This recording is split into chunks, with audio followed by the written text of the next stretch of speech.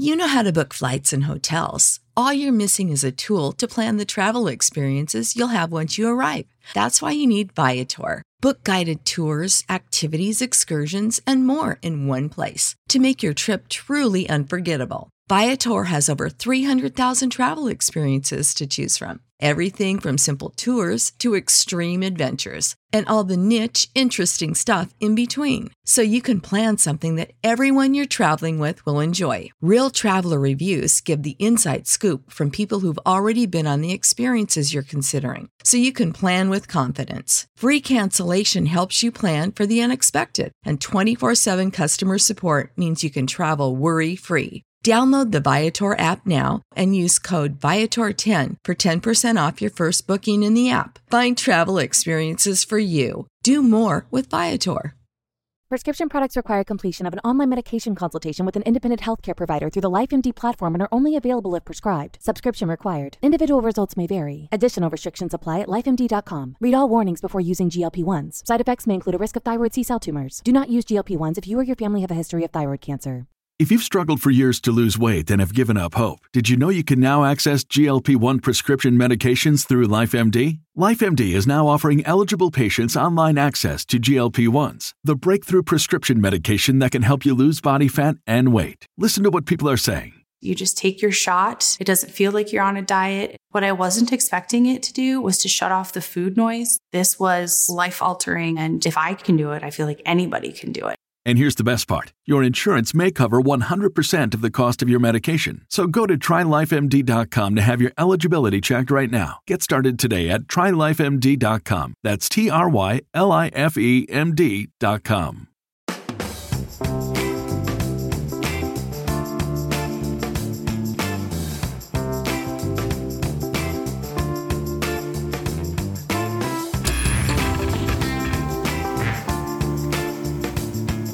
Top of the morning, everybody, and welcome to Popcorn Culture. As always, I'm your one true host, Jazzy J, joined as usual by my brother, the one true co-host, Buzzy Benjamin B. Ben, how are you doing today? I'm doing great. It's great to be on the show again. Thanks for inviting me back. I'm glad you could make some room.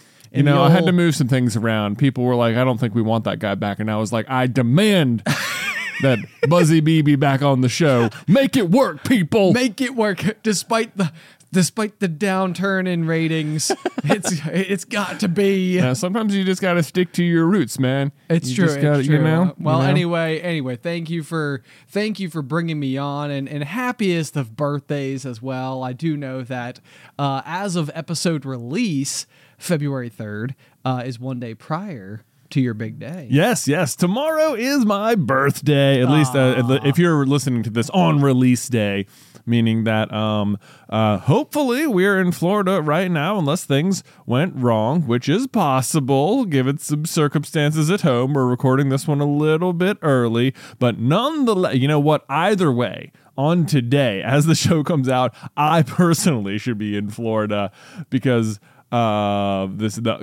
Pokemon tournament. Because of the Pokemon tournament. We are finally here.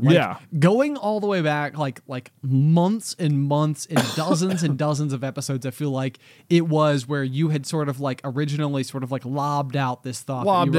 You're like, I want to become like a competitive Pokemon player. And it's like, you know what? We're there. And we're going to an official points earning tournament. Yes. So I could not be more excited really for next week's episode because it's going to be so much fun to finally be able to let the little kernels out there know how it all went, how you did. Are you a pro Pokemon player now? Probably not. I think that would probably mean like that's my full time. I stream. That's all my content. What would I do then? Everything. I mean, yeah, exactly. That's nobody's going to have me on the show if not for you. That's what we'll just have to make the show about Pokemon cards instead. Dear, I would have a lot more learning left. That would be funny. It'd be like Ben learns to play the Pokemon trading card game. It would be a hootin' and hollering good time. It'd be a classic. The master becomes the student type of situation. Exactly. I don't think it would be quite like that. I'm sure you could pick it up. No, I understand because I've never been the master in the first place. I get what you're actually saying. I get what you're actually saying. Yeah. So anyway, what is there anything in particular as the one true host this week that you would care to discuss? Anything that's like that's got your goat there or something? I don't even know. Well, okay, so is that a phrase? Something so we've talked a few times about like AI and stuff on the show before, and we have. And so last week for after the final pop, your wife Alice had given you just like a random one-word topic to like, can you talk about this on the pop? And like, she didn't really give you any context for it, but the word was bubble gum. Yes. And it was so much fun. If you are not like, if you're not a patron at the after the final pop tier, it's $5 a month. You do get access to the full catalog of all of the episodes, even if you just sign up for 1 month. Last week's episode was hilarious and amazing, working off of this one random prompt that Alice gave us. It turns out that we had a lot to say about bubblegum. More than I thought. More than I thought, Ben. More than I thought. And so I thought maybe I could merge these two ideas today, where since we talk about AI some and we had such fun with one random word, I have a chat bot open on my phone. Okay, it is like an open AI one. I think ChatGPT is that. Sounds right. That sounds like the one that everybody keeps talking about. On the URL it says chat.openai.com. So I'm just gonna ask this bot. I'm going to ask it, can you give me a topic for the podcast Popcorn Culture? And I feel like whatever it says, we just have to sort of go for it. Okay, deal. Okay, all right, hold please whilst I type. All right, I have written, can you give me a topic for the podcast Popcorn Culture? Okay. Send. Let's see what it says. This is a fairly robust one. And it says... Oh boy, it's saying a lot. Oh gosh. Okay. It's saying so much. It's telling us how we can discuss it, Ben. Oh my gosh. Okay. It knows us. Oh no. Does it know us? It might. Okay, it says this is the topic, ready? The rise and fall of movie franchises. A look at Hollywood's most successful and disappointing series.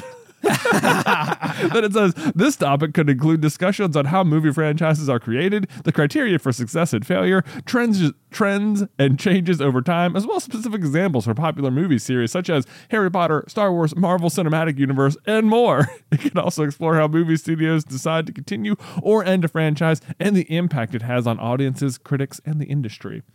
Wow. It's such a robust answer. It's so much. I can't believe how well it knows us. What was the start of this? Okay, so this is the actual topic that we're going to try and go for is the rise and fall of movie franchises, a look at Hollywood's most successful and disappointing series. Ben, I'll tell you what, one that comes immediately to mind is the Fantastic Beasts series. Yes, I know. Yeah, that is absolutely like that's a great place to start. Yeah. Because, okay, so like as we have been alive, I remember in the year, I think it was in 1997 is when Philosopher's Stone was originally released to the public. Okay. In like the UK version. And then I believe it was 1998 that the Sorcerer's Stone was like the renamed version for the United States audience, which is effectively the exact same story with very minimal changes, but like a massive shift in the overall like visual aesthetic and branding, of the story. Right. And it basically caught like wildfire. I think I was gifted the like first copy of it. This is like one of those things. Do you remember as a kid, there was a game that we had, I think that was called like Shoot the Moon. And it was like this like long wooden piece of wood. I do remember this. And it had like two metal bars that came down and like a single ball bearing that was probably maybe like 1 inch in total diameter. Yeah, so like a pinball. Yeah, like a pinball, exactly.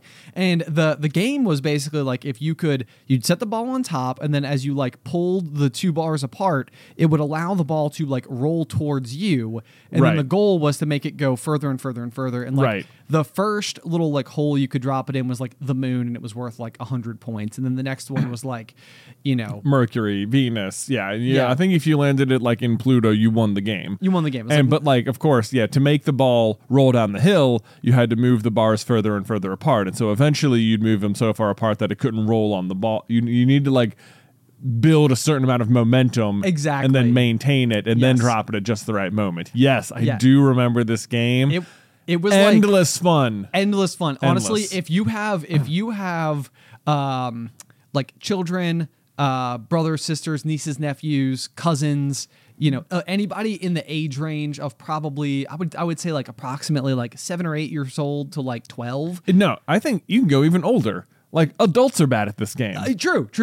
But like this is a great game to just like have on your coffee table. Yes. Have somewhere in the house so that like when a newcomer shows up, they're like, it's so easy for them to just like try it. Yes. I think it falls in the same category as that like triangle with all the pegs in it where it's like, Yes, oh yeah, they it can hop totally each does. other and the goal is to get just one. Can you do it? Right. And oh my gosh, the amount of time I spent playing that game growing up, like just knowing that it was possible and trying every conceivable starting point and never being able to get down to like less than 2 pegs or something was infuriating. It absolutely was. And I mean, these like little games though as a kid, I remember like we had another one where it was like 3 pegs on like a piece of wood and it was like a pyramid of like circles stacked on top of it and you had to like move the whole pyramid from like one peg to another peg, but you could never stack a larger circle on a smaller circle. Yes. So you had to do this like weird like, okay, so like this goes here so I can put that there and then I can put the small one back so I can move this one here, then I'll move that one there.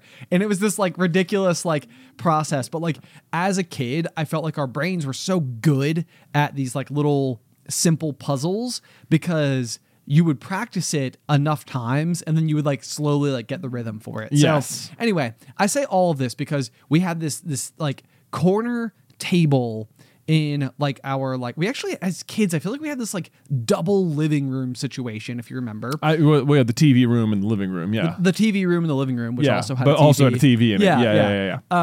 And anyway, on the corner there was where the Shoot the Moon game was, and apparently a variety of other skill-based, mental, simple games. And it is where I remember the first ever copy of Sorcerer's Stone appearing in our home. Yeah. Okay.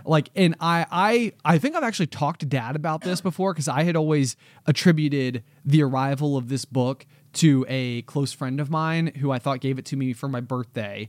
And he has said before that he had been reporting on the popularity of the series and wanted to see if we would like the books. And so it's like one of those things where it's like, to be fair, Dad, I thought that I knew. And it never occurred to me that there was another explanation. And I remember him telling me this. Oh. Anyway, so somehow, some way, though, this book shows up and it's like basically like sweeping the globe. Yeah. It's just like it. And the reason I start here is because I feel like it is important to talk about like how big it was, how important it was, because this is going to be like largely pre-internet days. Yeah. So you're talking like largely standard or traditional media spreading the flame, as well as like general word of mouth. Yeah. People like reading the books and like, talking about it with friends. But it's also, there's only one so far. And again, we're in the year 1998. The first movie for that book comes out in the year 2001. So you're talking about like years before the conclusion of the entire series. Yeah, like they started making the movies before the books have finished being published. Yeah, which is mind-blowing to me. You know, like it's interesting even going back, and I know there's like that classic like fun fact that like Alan Rickman, I think, was the only person who knew Snape's full arc, so he was able to like semi-incorporate it into like the way that he like portrayed the character. Oh, that's interesting. Yeah, because it was more important for him as an individual to know maybe than any other person who was like involved with the franchise. Right. Because otherwise the story is largely happening to most of the other characters versus being like influenced by. So anyway, though, I mean, but you got the series that's just like blowing up. I mean, I can't tell you the number of people, and it was ourselves included, who I remember literally filling their backpack like with multiple of the books. Like you might need them. You might need like all like the first 4 books in your backpack all at once. Yeah. And I remember like my desk at school, I would have them like stuffed in there next to like my textbooks and stuff. It was the only time in my life I ever remember the teacher being like, all right, we're going to go to free read time, like where it was like 30 minutes for her to grade or him to grade papers.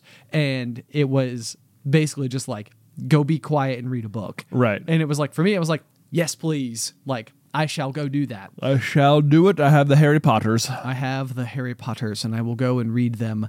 And so anyway, yeah, obviously the brand continued on from there. I mean, there's the 7-book series, and then the 8-movie follow-up, which was essentially happening simultaneously. Global phenomenon, one of the most successful book series just simply ever of all time. People desperately excited for more. And finally, there is the arrival in maybe the packaging nobody truly expected, like surrounding the character of Newt Scamander. Newt Scamander, Fantastic Beasts and Where to Find Them. And it's like, yeah, this has come out like way after the fanfare of the 8th movie and stuff. There's been like this big sort of gap in time where nothing new was come out. And I remember they announced Fantastic Beasts and Where to Find Them. And it was like, right away, it was like, this sounds awesome. And you're like, Newt Scamander, right? And like you recognize the character because he wrote one of the textbooks that Harry has in the book. Yep. He's got I think we even owned, like, as part of our early childhood fandom, like there was a copy of Fantastic Beasts and Where to Find Them. It was this tiny little slim book. Yes. That we had. Like red and yellow. Yeah, like red and yellow, and it like had Harry's notes like written on the side of it or something. Which, like, when you see that and you're like, this is their whole textbook. No wonder Hermione read so many of the whole textbooks. This took like 10 minutes to read. Right. Okay. It's like, how little work was everyone else doing? I know, right? Like, sorry guys, you couldn't be bothered to read this. Like, okay, all right. I don't know if you've seen my modern 3rd grade textbooks, but they're a lot hardier than this. Yeah. Like 400 or 500 pages. Yeah. Very dense. Yeah, but so they come out with Fantastic Beasts, or they start promoting it. There's like all these new articles on Pottermore. Like there's like, oh, Wizards in North America, and it's like, oh man, like we've only ever heard about like Europe and Voldemort, and it's like we're coming to America. It sort of felt like we're gonna treat that audience to the wizarding history of their land. Yeah, Ilvermorny. Yeah, Ilvermorny. There's 4 new houses you could be a part of. So exciting. And then the first one comes out, and it was like awesome. Yeah. It was so good. Like there was no book to base it on, so there wasn't even that like, well, they made a bunch of changes from the book to the movie, and it's like, no, everything's just in the movie. Yeah. And it was really interesting too, because again, like, for us, we've brought this up on numerous occasions, but like as people who are like trying to choose like what information counts, what information doesn't count, like there's like the movies aren't deadly accurate. So like at times it's like, well, this happens, but like, it's only in the movies, and the book sort of is like the backed up like primary canon. Yeah. And of course with the movies, all of a sudden it's like, this is kind of cool because the Fantastic Beasts movies must be canon because there is nothing more like legitimate to back it up. Right. It's like if they publish a book later on, that'll probably supersede the movies. Yes. But in the meantime, this is the actual canon. Yeah. So it was awesome when it came out. I remember like my ice cold take back then. Look at it, it's catching on. It's catching on like ice.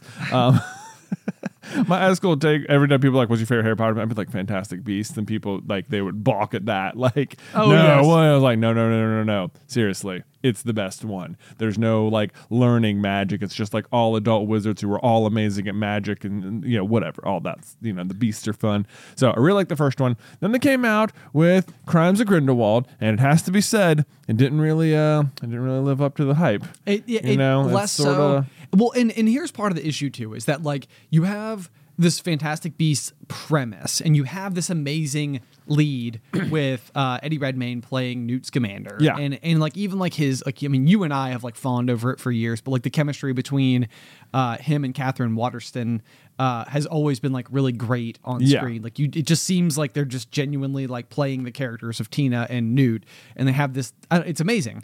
But then very promptly and very quickly, you kind of run into this problem of like, okay, so like you've got Newt, you've got his case, and you've got New York, and you've got like the Beasts escaped, and like that provides a great framework for the first movie to sort of like introduce a whole bunch of these like wizarding creatures that are like potentially misunderstood or caring or have like unique abilities. Like, maybe Hagrid was like onto something that like a lot of other people just didn't quite realize.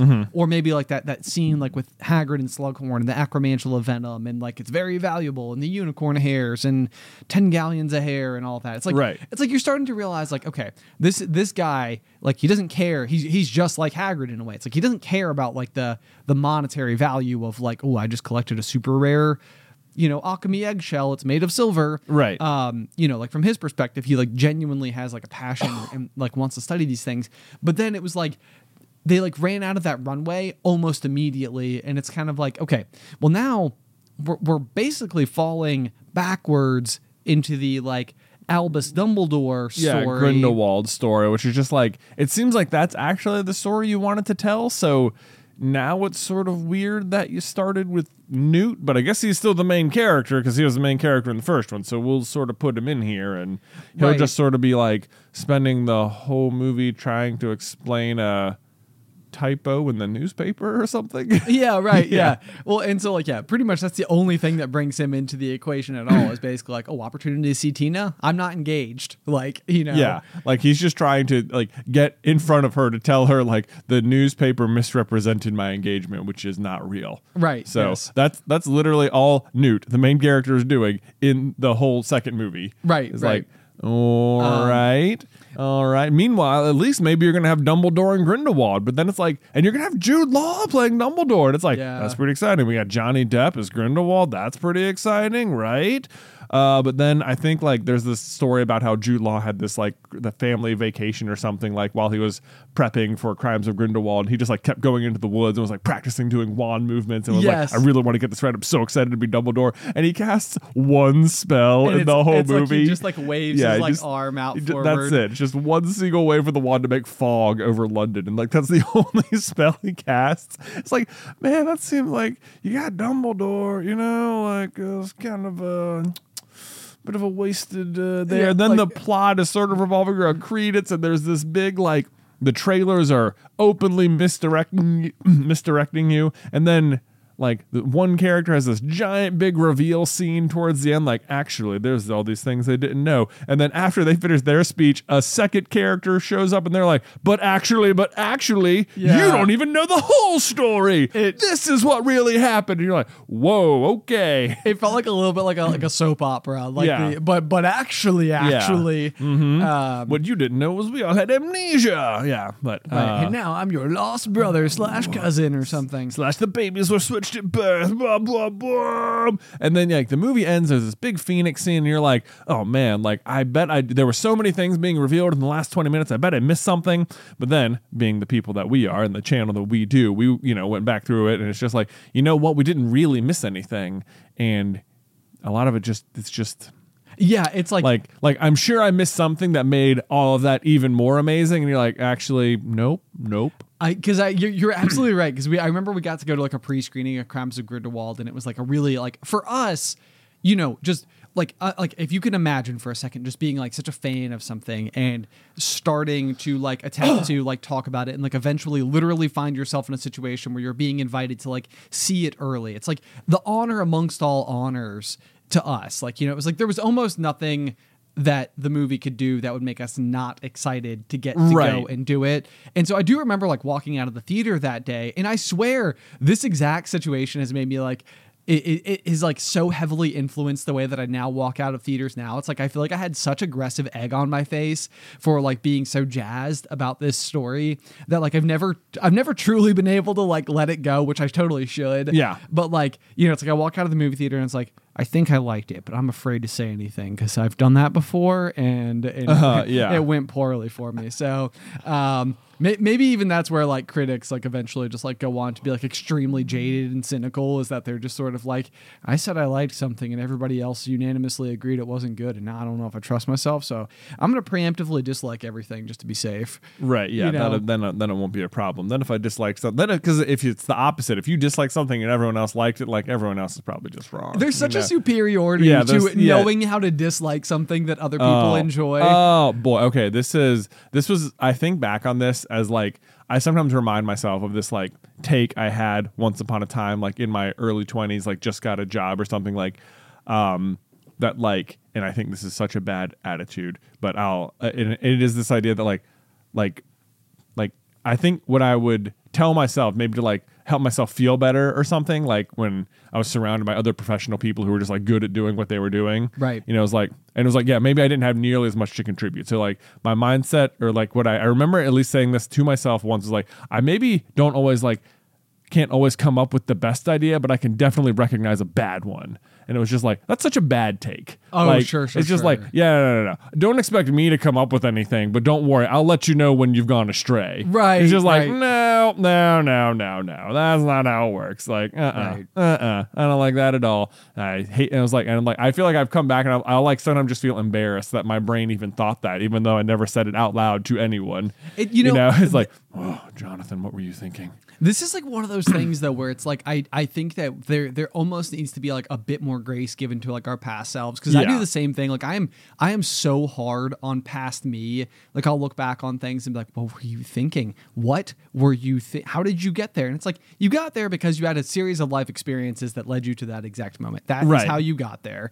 And what has also happened since then is you've had more life experiences that have helped you better understand the world around you. Exactly. And it's like, so you didn't stick to it. It's not like you can't fault yourself too much, because it's like, maybe you had a bad take, but it's also like, I grew since then, you know? Yeah. So like, that's what we're hoping for, right? Yeah. Anyway, so back to our Fantastic Beasts series, because that's what we're supposed to be discussing. That's what we're talking about here, per the AI. So then we come to Secrets of Dumbledore, and boy, oh boy, does it seem like just the absolute perfect storm of disaster like looms over the Fantastic Beasts movie franchise. Yeah. Because like we said, coming into it, like, the Harry Potter fandom was so strong, so big. Years later, Fantastic Beasts, like, no one, like maybe people weren't like actively involved in it, but people's like opinion about Harry Potter was nothing but positive. It was like, oh yeah, I loved those books. Right. Loved those movies. Yep. Fantastic Beasts just brought more people out of the world, brought more people to the wizarding world. Crimes of Grindelwald seemed to like stumble, and people were like, but there was still at least hope that maybe we just don't see the whole picture yet. Right. Like that's what you kept thinking. Like I feel so often it could possibly be the case, like whenever you have the ability to, or the like the privilege of getting to like binge a television show. Yeah. It's like you get to the end of it and you're like, what? No, I don't even no, play. Yeah. Press play. I want answers. Give me answers. And then you have answers. And I remember for so long around the second movie, we kept coming back to the same conclusion where we're like, we're living in the in-between. We're living in between seasons. So it's like like eventually, and I remember kept thinking about this with our kids. It was like, someday Luke will be able to sit down, watch Fantastic Beasts, love it, watch Crimes of Grindelwald, be like, what just happened? And then watch the next movie. And then he'll get the answers and it will be great. And like, he'll never dwell on what Crimes of Grindelwald either was or wasn't, because the answers will be like, well, you'll have the whole picture. And it was almost like, that's the problem with Crimes of Grindelwald. It's not that it's a bad movie. It's just, it's an incomplete story. Exactly. And yeah, it's the second episode, not the second movie. And like, just look at it that way. Yeah, there's going to be 5. It's all one big story. We know where it's going anyway. Like, it's all going to make sense. But man, then you have the storm, as it were, where like, number one, the big thing is COVID happens between the two movies. Yes. So that's a big problem, because it shuts down basically everything for like a year. Yeah. And in that time, all the actors and stuff and all the producers are all like booking other projects, and like they already slated time for this, or maybe really what happens is everyone already booked slate for other projects, thinking Fantastic Beasts 3 will be shot here.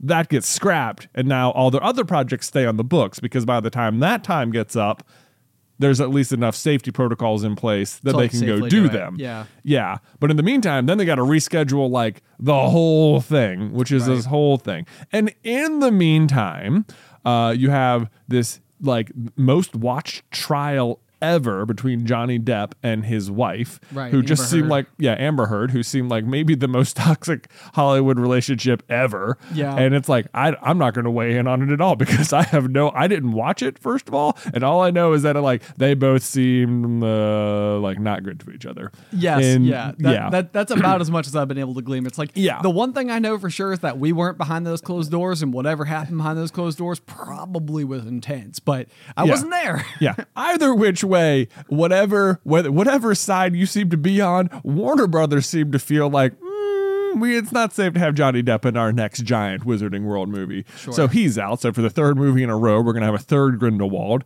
Whatever. That's fine. They get Mads Mikkelsen. He's awesome. So I thought he was, fine in the third movie. Then you've got Ezra Miller, who also just in the meantime goes off the walls with, I can't even keep up with the number of things that he was getting caught up in. Yep. Like just a lot of like grooming and like theft and it feels like was arson in there, like they're drugs. Our trainer Gabriel had this like joke with me because I've been like off social media, but like he has like consistently been like he'll just like screenshot and send me like whatever like the latest like headline is, and it's just I don't know. I think it's like because he's a huge fan of the Flash. Yeah, of like the DCEU. Yeah, exactly. Which has also continued to like have its issues and everything. So, and then of course you've just got like the creator of the whole shebang. Yeah, actively on Twitter, just causing just refusing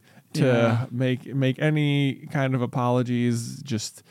So you've got that. You've got J.K. Rowling out there doing her thing. So you've got the Johnny Depp, the Ezra Miller, the J.K. Rowling. Trans rights are human rights. We'll just say that. So we're all clear. Yeah, and good on that. Which side we're on? We're on that. Hopefully we don't have to say, but so there's that plus COVID on top of it all. Somehow, some way, eventually the third movie gets made, and you're like, well, maybe they've been able to like sideline Credence's plot enough, and they've been able to like Grindelwald's new actor just pretend everything's fine. He'll deliver a good performance. We're just gonna make it happen. We're gonna make it happen, and it's gonna come together, and the plot will be good enough to make it work. And that wasn't true either.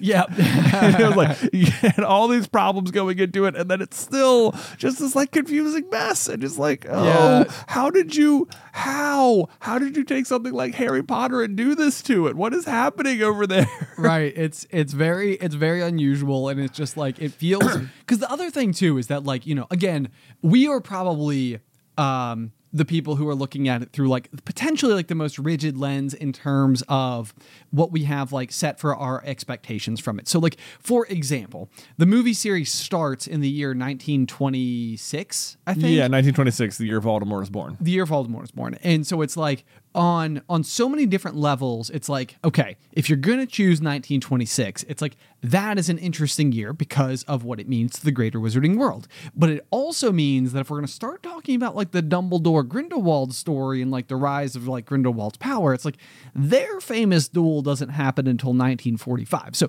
like, what are we going to do about that? And then, hey, is that McGonagall? Because she's not supposed to be there either. And like, so there's like all these like stray things where it's like, it's entirely possible that we were looking at it through like a critical lens that was like a little bit too like, you've departed from the comic book source material. And it's like, maybe plenty of people are like, that's fine. Yeah, people were like, hey, McGonagall, that was fun. Yeah, it's like, oh, that's cool. Like, they've taught forever. They've taught together forever. Like, of course they have. Like, she's his most, like, trusted advisor, as, like, in the modern day. Why not then do it? It's like, nobody else really necessarily, like, specifically needed to be as specifically fussed about it, I guess, like as we were. So, but it felt like the sort of thing that like they wanted to trick you with, like they wanted you to be able to solve almost. That was how it felt, for sure. Like, even down to like the inclusion of like the character of like Nagini,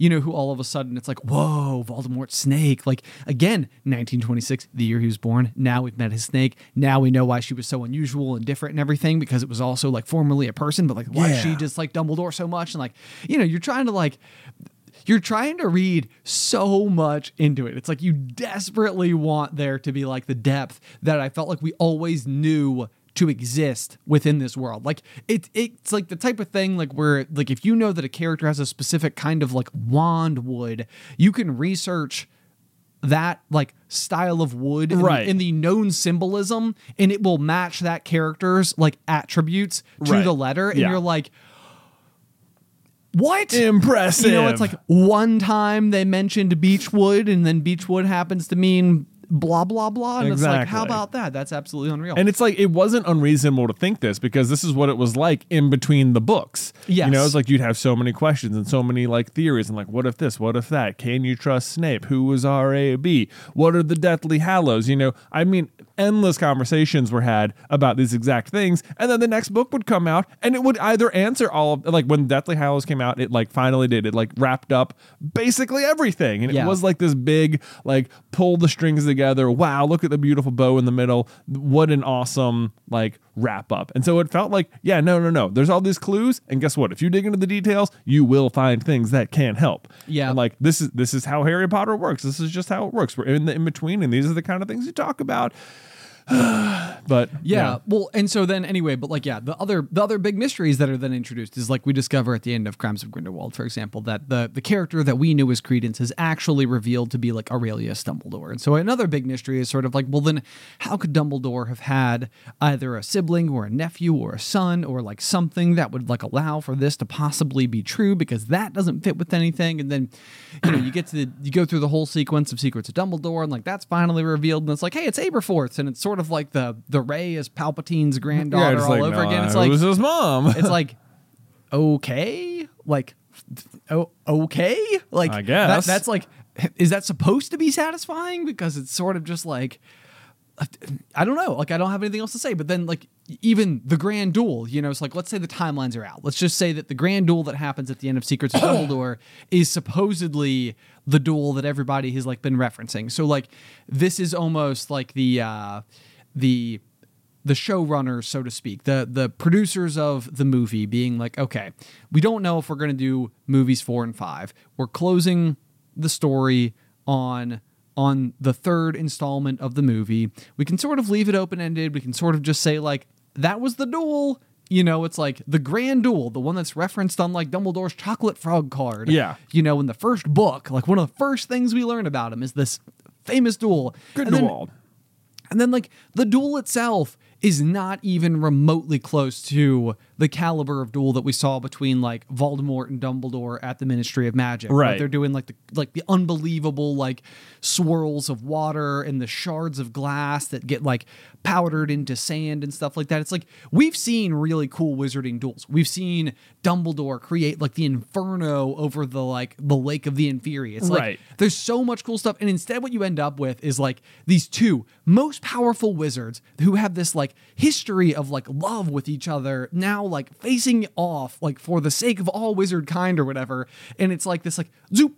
Yeah, they're just playing like flashlight tag with each other, you know? Yeah, it's like they're just zapping each other with tiny white dots, and you're like, what? This is not. Yeah, this can't be the duel. This can't be the duel. They even do. Then it's like they're like stepping on their own toes so much, because it's like Dumbledore tells Harry, "I didn't see him again until that duel," and it's like, well, you saw him. Not only did you see him, but you saw him on like Wizard National Television somehow, whatever. Like they literally showed you and him together on a screen and then showed us people around the world seeing you see him. So you just lied to Harry is basically what it comes down to. Now you just definitely lied to Harry, which is like, we know that's not your thing, that you like lied to Harry a ton throughout the books. But the thing was, everyone felt like when you got to King's Cross Station, like you were coming clean. Like you were not holding back any more lies. Like, now that you're here, Harry, and you've made the ultimate sacrifice for humankind, I will tell you the truth about everything and come clean about my past. For real this time. For real this time. Definitely not fingers crossed. Whoops, didn't see this finger. Even that, like the inclusion of the backstory that like there's this man known as Gellert Grindelwald, and like the Deathly Hallows themselves being not just like relevant to the capstone to the Harry Potter series, but like important, like they're integral. Like you discover that Harry has like the invisibility cloak, the resurrection stone, the Elder Wand, like they're all major plot points, and they all sort of like they seem to keep like circulating back to like the Rita Skeeter, the life and lives of Albus Dumbledore, like the oh, did you know that like as a young lad, you know, Dumbledore sort of had this like history and like, you know, whatever. It's like maybe he wasn't the champion of champions you thought he was. And it was almost like what Deathly Hallows was trying to do along the way was also start to lay the groundwork for this prequel series, right? That is like yet to come. Because like otherwise, if you kind of like look back on a lot of that information, it's like, did we need all of this? Like, it wasn't enough of like a constant through line throughout. Like there weren't like these like ongoing comparisons between like Grindelwald and Voldemort, and yeah, like no one was saying that throughout the time, and it's like this is just like Grindelwald all over again, right? Yeah, like you would think that like some of the like the grumbly old people or something, or like History of Magic, it would be like a constant like, you know, like as like Voldemort re-rises to power, like that, you know, Professor Binns would be like explaining to them all about Grindelwald. Yeah, in the same way he does about like the Chamber of Secrets. It's just like, I don't know, like it feels like there was so much intent, and then again, yeah, you had like the history of magic in North America, like information that popped out, like Isolde Sire, like the path of, you know, Salazar Slytherin's wand and how it led to the creation of like the school itself. It's there's so much backstory. There's so much like rich history that was like laid into it, and then it just doesn't make sense what happened from there. So my tinfoil hat theory, if you want to know, is that I think that there is a possibility or a chance that like Warner Brothers is like actively attempting to like reclaim entirety of ownership of the IP, and that it was basically just intentional. like it was like if we can lower the value of it to where it's like less marketable, then we can like take it and do useful things with it. Oh, you think they're tanking it on purpose so that they can fully buy it? Yeah. That's wow, that is a big tinfoil hat. Yeah, I told you. I mean, well, we'll see how that pans out. It's an incredible, yeah. The slow con, as it were. the long con. The long con. Yeah. I mean, it's the biggest thing that always comes back to me for the thing that I always come back to is like when you compare it to the MCU or the Star Wars cinematic universe, or even DC, if you want to like really start to stretch it for comparison's sake, it's like these are all worlds that are being like built out, and like even in cases where like people are not happy about how they're going. Case in point, you know, the closure to the Star Wars Skywalker saga. It's like, how much Star Wars stuff have we had since then? Yeah, a lot. And how much Star Wars stuff have we had since then that has been great? A lot. Exactly. So it's like walk away, get away from Fantastic Beasts if you need to or want to or whatever. Like, go anywhere else. There's so much that people would love to see. That would be so cool. That would be fun to explore. Right. Like, just because you've stumbled here does not mean you need to like kill the wizarding world. Right. Because like, guess what? They stumbled in other places too, and then just kept making stuff, and it's still good. Yeah, exactly.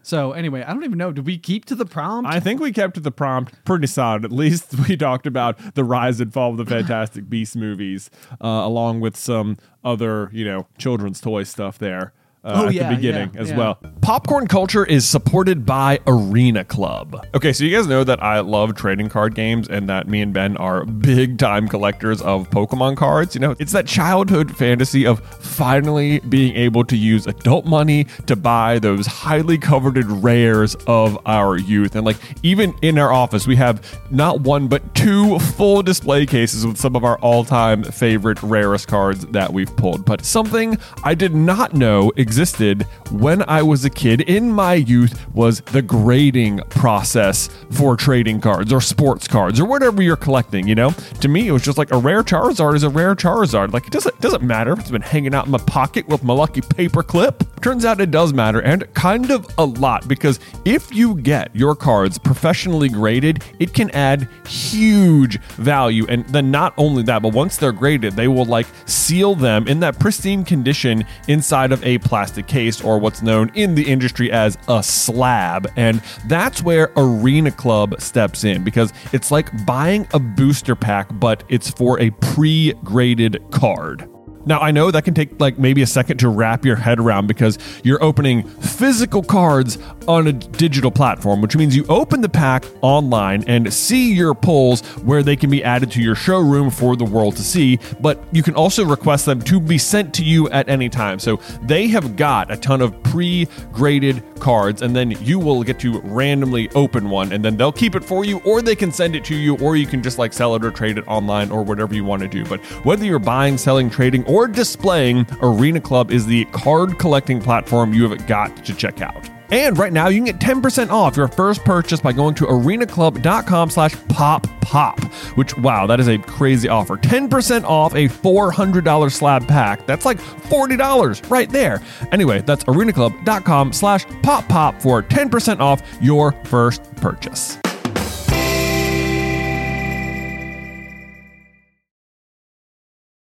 Popcorn Culture is sponsored by Shopify.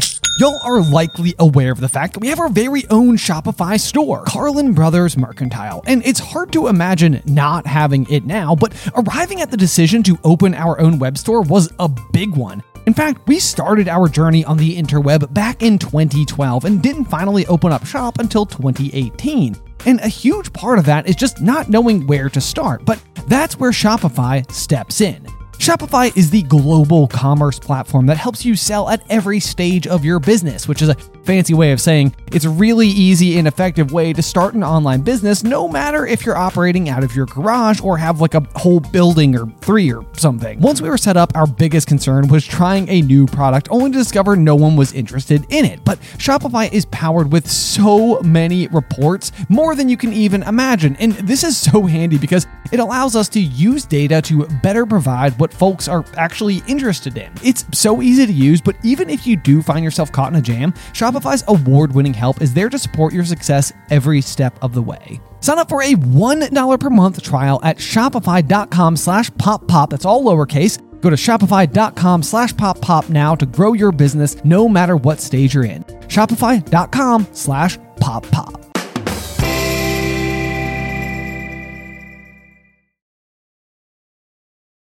When you need mealtime inspiration, it's worth shopping Kroger, where you'll find over 30,000 mouth-watering choices that excite your inner foodie. And no matter what tasty choice you make, you'll enjoy our everyday low prices, plus extra ways to save, like digital coupons worth over $600 each week. You can also save up to $1 off per gallon at the pump with fuel points. More savings and more inspiring flavors make shopping Kroger worth it every time. Kroger, fresh for everyone. Fuel restrictions apply. Which brings me to my Wick of the Peak, Ben. Hey, okay, great time for great time for a nice little transition. Although we don't even need to play. You know what? Play the music. And we're back. And we're back. All right. So, as I just teased, Wick of the Peaks, children's toys, stuff like that. So this past Christmas, we got Luke a toy that you and I also had as kids. Okay, I'm excited to hear what it is. Oh yeah, you're gonna love it. Are you ready? Because I think it is a toy that almost everyone our age at one point owned, and it is effectively the exact same today as it ever was, but it is just as much fun. It is the toy Bop It. No way. Oh yeah, Bop it. Bop it. Pull it. Twist it. Is it? Did you get him like the that Bop It, or the one that's more shaped like a steering wheel that has like the flick it? Okay, yeah. So Chuck it. If you don't know what Bop It is, burn it. Yeah, burn it. Yeah.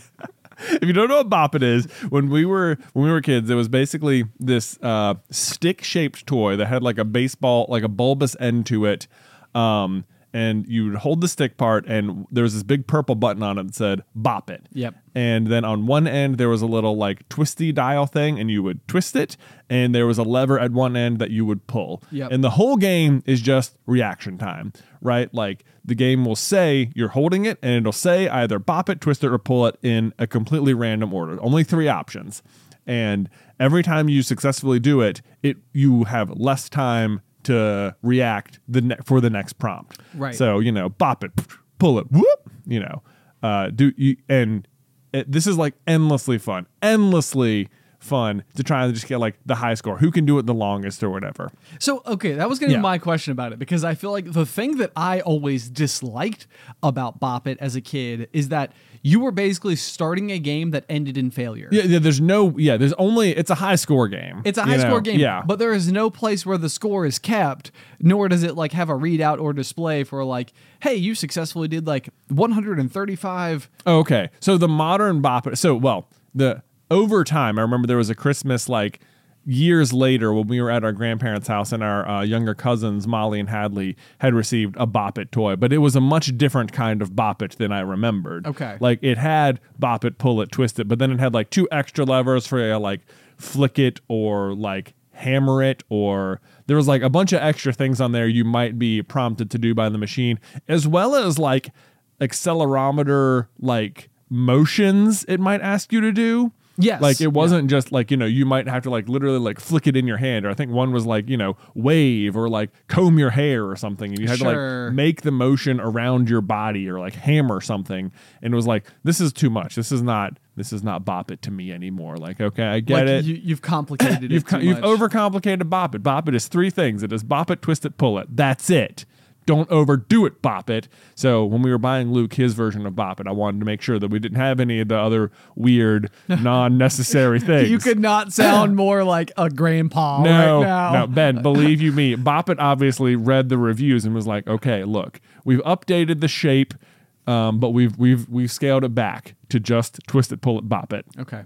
And so that's what we have for Luke now. So it's a different shape than when we were kids. It's not like the stick. Okay. And it doesn't look like it like was vomited out by the 90s with its like Technicolor, teal, yellow, black, purple. Hey, it was gorgeous. It was gorgeous. A gorgeous piece of machinery. No doubt. I dare say they don't make them like they used to. They don't. I would, if I could buy the old stick one, I would, but I couldn't find it. So if anyone has an old Bop It that still works, they want to send it. It is updated so that now after, like when you play it, it will say like high score 62 or whatever. Okay. Yeah. Cool. Now the only possible problem with this one is that like Luke wanted me to do it, and of course like I was way better at it than him. Oh dear. So now like the high score is basically unattainable to him. Which is unfortunate for him. But like every now and then we'll like find it, and it is like I find that like he'll want to do it, and then he'll be like, you do it, and then it's like when I am doing it, I am genuinely like I'm really trying hard. Oh no, I can 100% imagine. Yeah. There's like, to me it's like the magic has not been lost at all. It's like I'm playing it like, no, Luke, hold on, everyone shut up, I am focus right now. We're gonna pop it, pull it, Everybody stand back. Stand back. But I get, no matter who you hand it to, like this, you can like watch the seriousness veil like follow. They're like, okay, hold on, I really gotta focus. Like if I hand it to Beth, it's the same way. She'll just be like, no. You like your eyes like lose focus as like all I'm doing is listening and moving my hands. Yes, it's super fun. Yeah. So anyway, we got Luke a Bop It. Do you remember? Do you have any memories with the Bop It? I do. Okay, so there was. I feel like I owned my Bop It. I may have been the one who originally owned the Bop It of our household. Yeah. I can't remember how I came to get it, if it was like a gift or if I purchased it or something. But like, I do remember the commercials. They were like very, ridiculous and over the top, like all 90s kids commercials were. But anyway, we had one, but it came out around the same time as Home Alone 3. Or maybe even like we had it for like a year or something like that, and then Home Alone 3 came out. But like I remember growing up and not actually like super grabbing onto Home Alone's 1 and 2, but like I really liked remote control cars. Yeah. And so Home Alone 3, like the whole premise is basically that the kid has this like very special remote control car that like was swapped at the airport with his neighbor, who pays him for shoveling the sidewalk with this car that she accidentally got. Yes. As like, and she's like upset about it. She's like, fine, I'll pay you with this, and she gives him the car. And then he basically ends up using the car the whole time to like, make the bandits crazy because they're trying to specifically get it. Yeah, because they've hidden some dangerous like microchip inside the car. Which even when I think about that, I'm like, why did they think like an airport scanner finding a computer chip would be like, whoa, pull these guys aside? Oh yeah, right. You know? I'm not sure, but like the thing is that like when you pulled the shell off and you found this like I feel like they made the computer chip in this movie very akin to like a gold bar. Yeah. You know, it was like cool looking. You were like, Yeah. oh man, like, you know, and so my childhood imagination, I can't remember when we talked about horror movies, if it was last week on the Pop or not. I think so, because we were talking about The Last of Us. Yes. Yeah. Okay. So I think that I had mentioned like for me, like when I get to the end of a horror movie, like the it's not like I like survived it and it's like, oh, it's over, thank goodness. It's like I can vividly play the things that's like that scared me or terrified me or like nearly manifest them into existence, like in my dark room as I'm trying to go to bed that night. So it's like once it's over, it's not over for me. And I think that like when I watched this movie, it was just sort of like I had it in my head that like, you know what, it's possible that some of my toys, if they have chips inside of them, could have this special chip attached to it, you know? And might be that one. Could be that. And so I think that basically like what I started doing was finding like any toys in the house that we had that would have a computer chip inside of them, including the Bop It. And I basically just took a screwdriver to it and completely took it apart.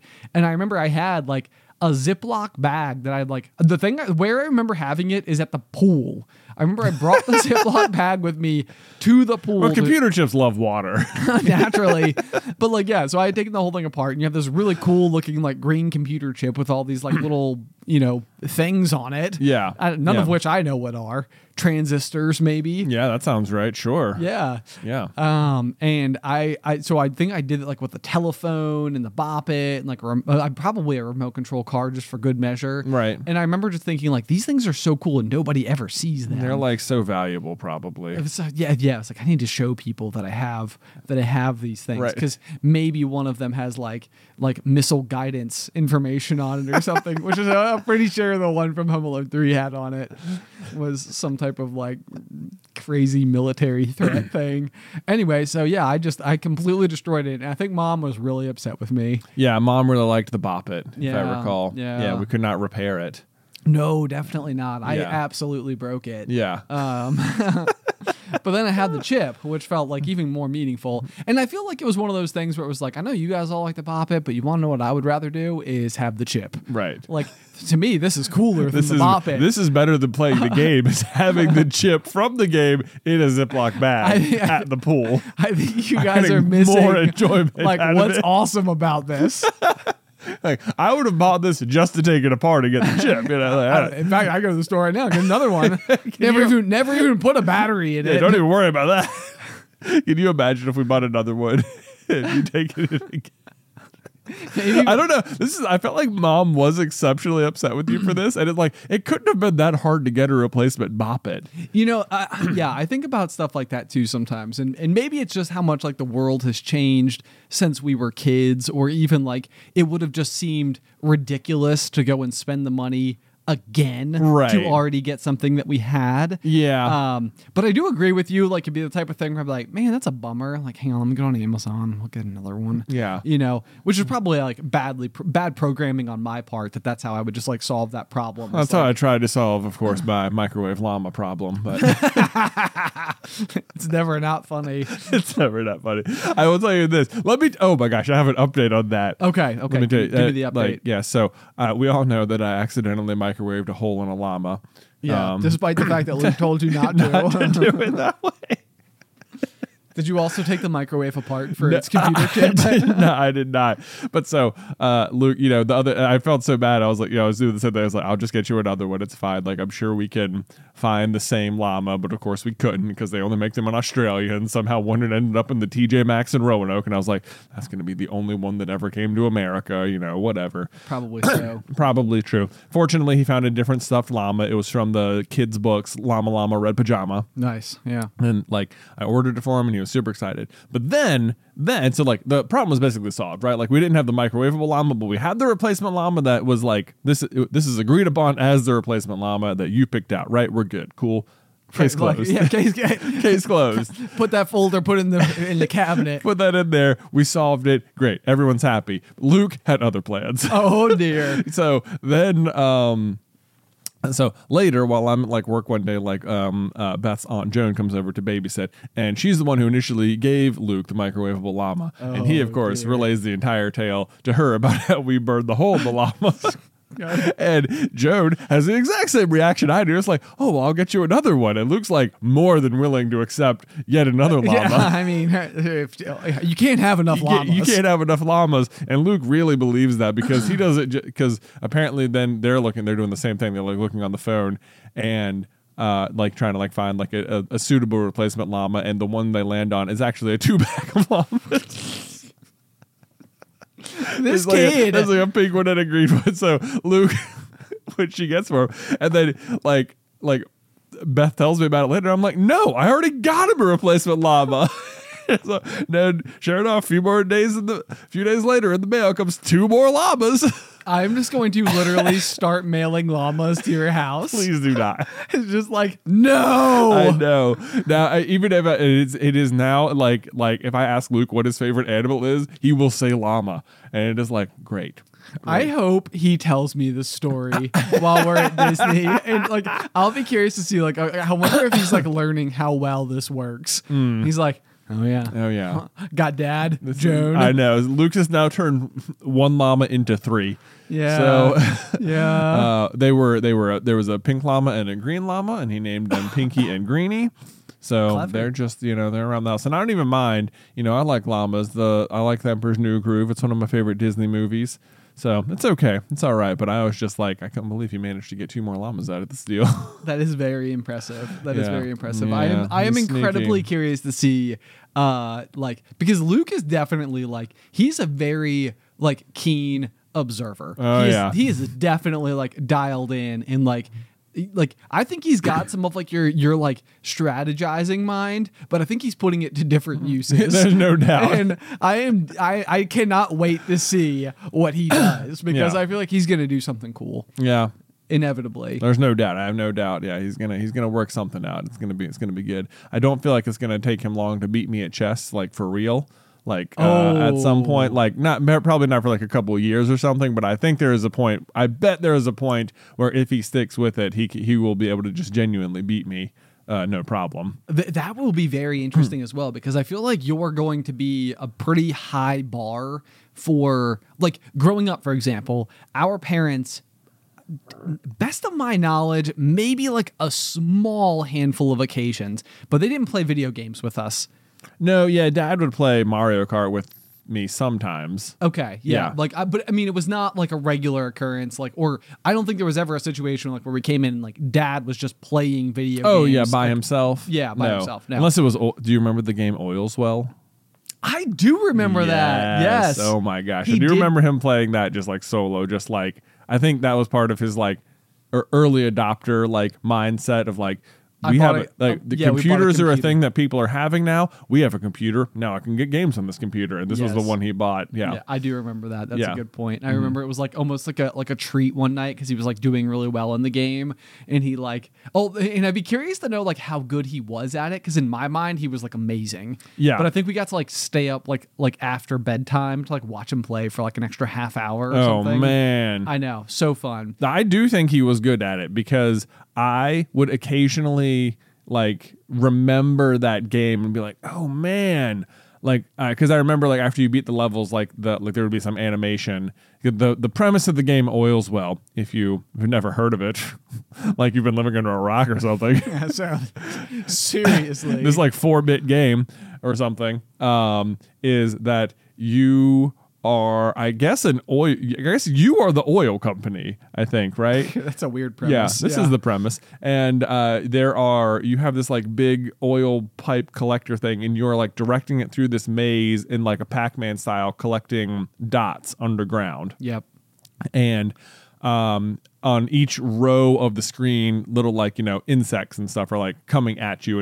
And the further you go down, it's like the game Snake, like the pipe remains behind you. Yes. Yeah. Yep. And if at any point, if anywhere on the screen, like a bug hits the pipe, like you've lost. Like Right. that's the game. Yes. So Yeah, you right. can retract it if you want. Like if you see it coming, it's like, oh no, I got to zoom back up the stage, but then you got to go all the way back down to the bottom and try and get all the dots. So that's basically the premise. But after you collected all the dots, it would treat you to a cutscene where it was always this like dinosaur in his house, and he was just trying to live his regular dinosaur life, like watch TV on his, dinosaur television, and your oil drill would keep like coming through his house and wrecking his day or something. Yes. Yeah. It was so funny though. It was. It was like this guy just can't have a good time. He's trying to have a bath. Oh no, the water's gone. Oh man. Yeah. So every now and then I would remember that, and I'd be like, I'm gonna see if like I can find a way to download that online somewhere. Like inevitably, with a little bit of searching, you can find it. You can find Oil's Well somewhere online, We'll and link you it too in the can show notes. experience it.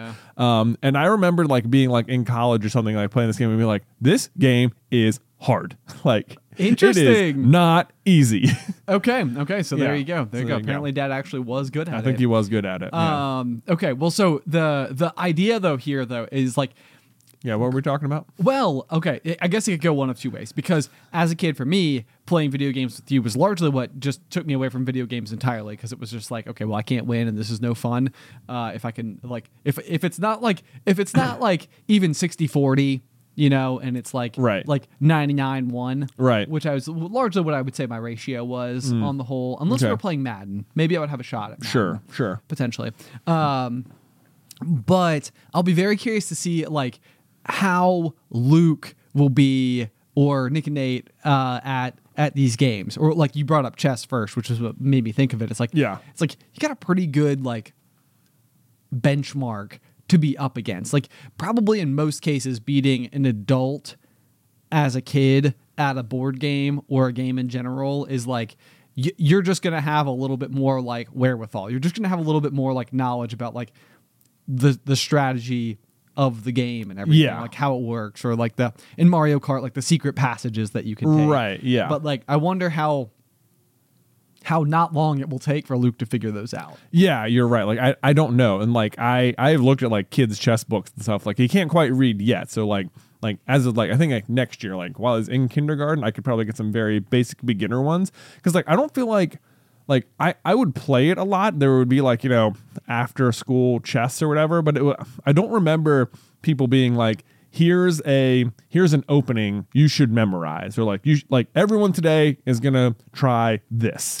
And It's like Yes. it always starts with pawn here, knight here, bishop here, queen here. Like it basically, and then it's like, which is like I feel like how you would teach it today or something. You'll have the ability to teach him the way that you wish you had been taught. Exactly. Yeah. Yeah. And so, like, because sometimes I'll like, on like TikTok or something, like, chess talk will start coming up, and it'll be like, here's a fun trap you can try against your friends. And it'll be like, do this. Then if they do that, you do this. If they do that, you do this. If they do that, you do this. Then you can do this. And look at this. Checkmate. And you're like, I'll be like, I bet I could sit here and memorize this and probably use this for the rest of my life against like casual chess people. Like if I cared to, I could 100%. memorize this sequence, and it would probably be effective against 90% of the chess games I had for the rest of my life, as long as it was just like casual play. Yes. Absolutely. Yeah. And this is like even like backyard football, for example. It was so rarely the case that you were ever like running a play. Like you were never actually like strategically do like the play was someone is the quarterback, they can throw the ball a little bit better, and then otherwise everybody is just attempting to run away from their defender. Scramble. Yeah. And then you just throw the ball at the person who is the most successfully getting away from the person. Yeah. And that's pretty much it. And I feel like that's how most people play chess. Like if I were to sit down, like my first move would be to move a pawn forward, like Right. which pawn? I have no idea. What do I do after that? Literally no idea. Like I couldn't even tell you what a good start to the game was. I couldn't even tell you where you want like your best pieces. What are the best pieces? Like, The queen is the best piece. I know that. I do know the queen is the best piece. After the queen, the rook? The rooks. Yep. Okay. The rooks. Okay. Yep. And then the knights and the bishops are both the same, and then the pawns. What about the king?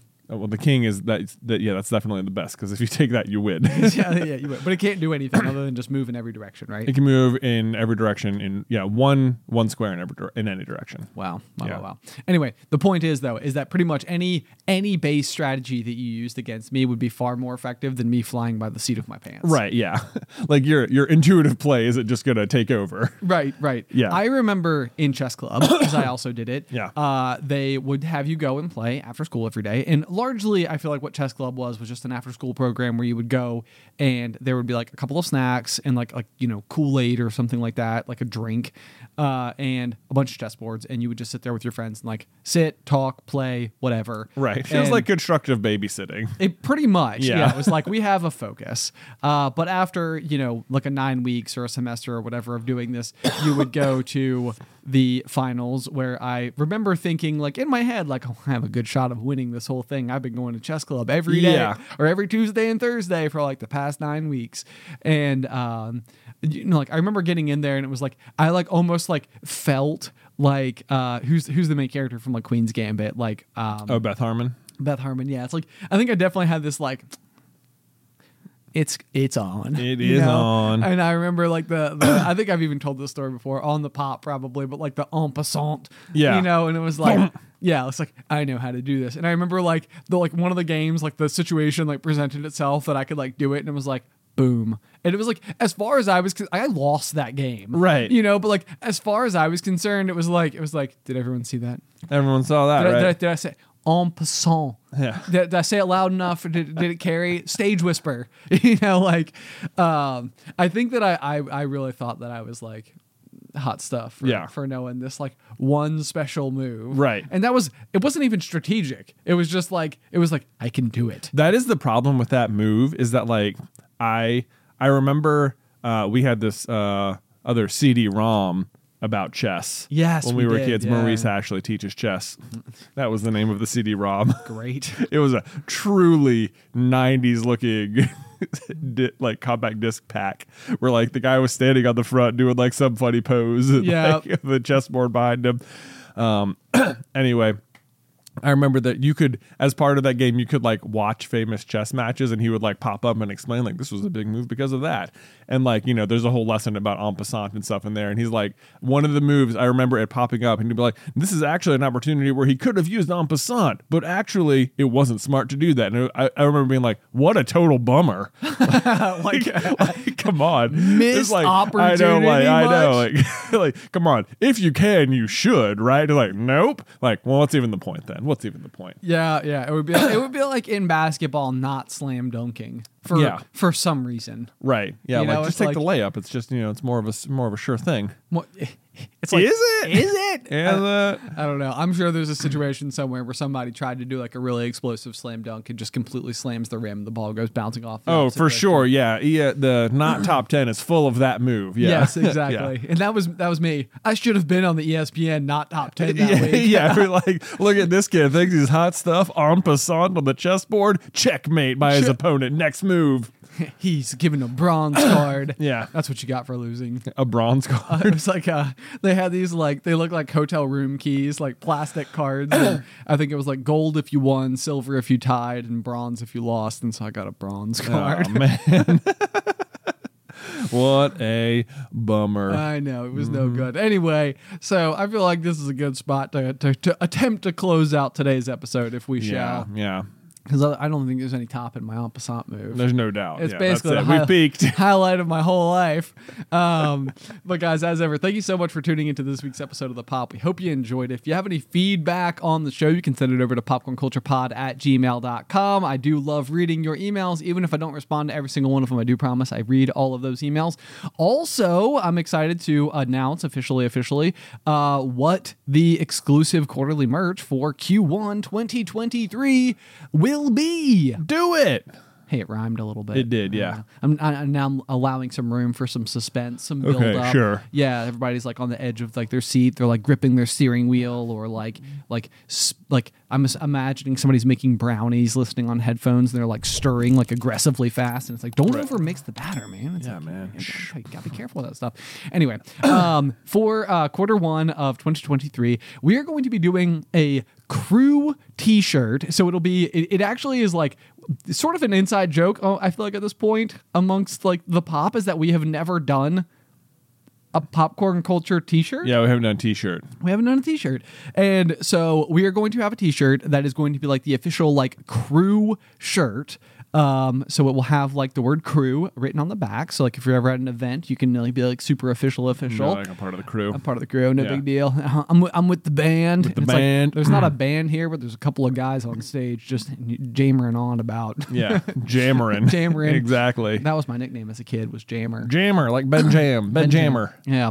So it'll have the popcorn culture logo. It will have Colonel on like, kind of like underneath there, crew on back, and then both of the sleeves will say pop pop. Yeah, it's gonna be pretty fun. I'm really excited about it to like finally officially have a popcorn culture t-shirt. So if you guys would like to check that out, it's patreon.com/popcorn culture at the exclusive quarterly merch tier. Be sure to check that out. Link is in the show notes. But otherwise, until next time, pop pop.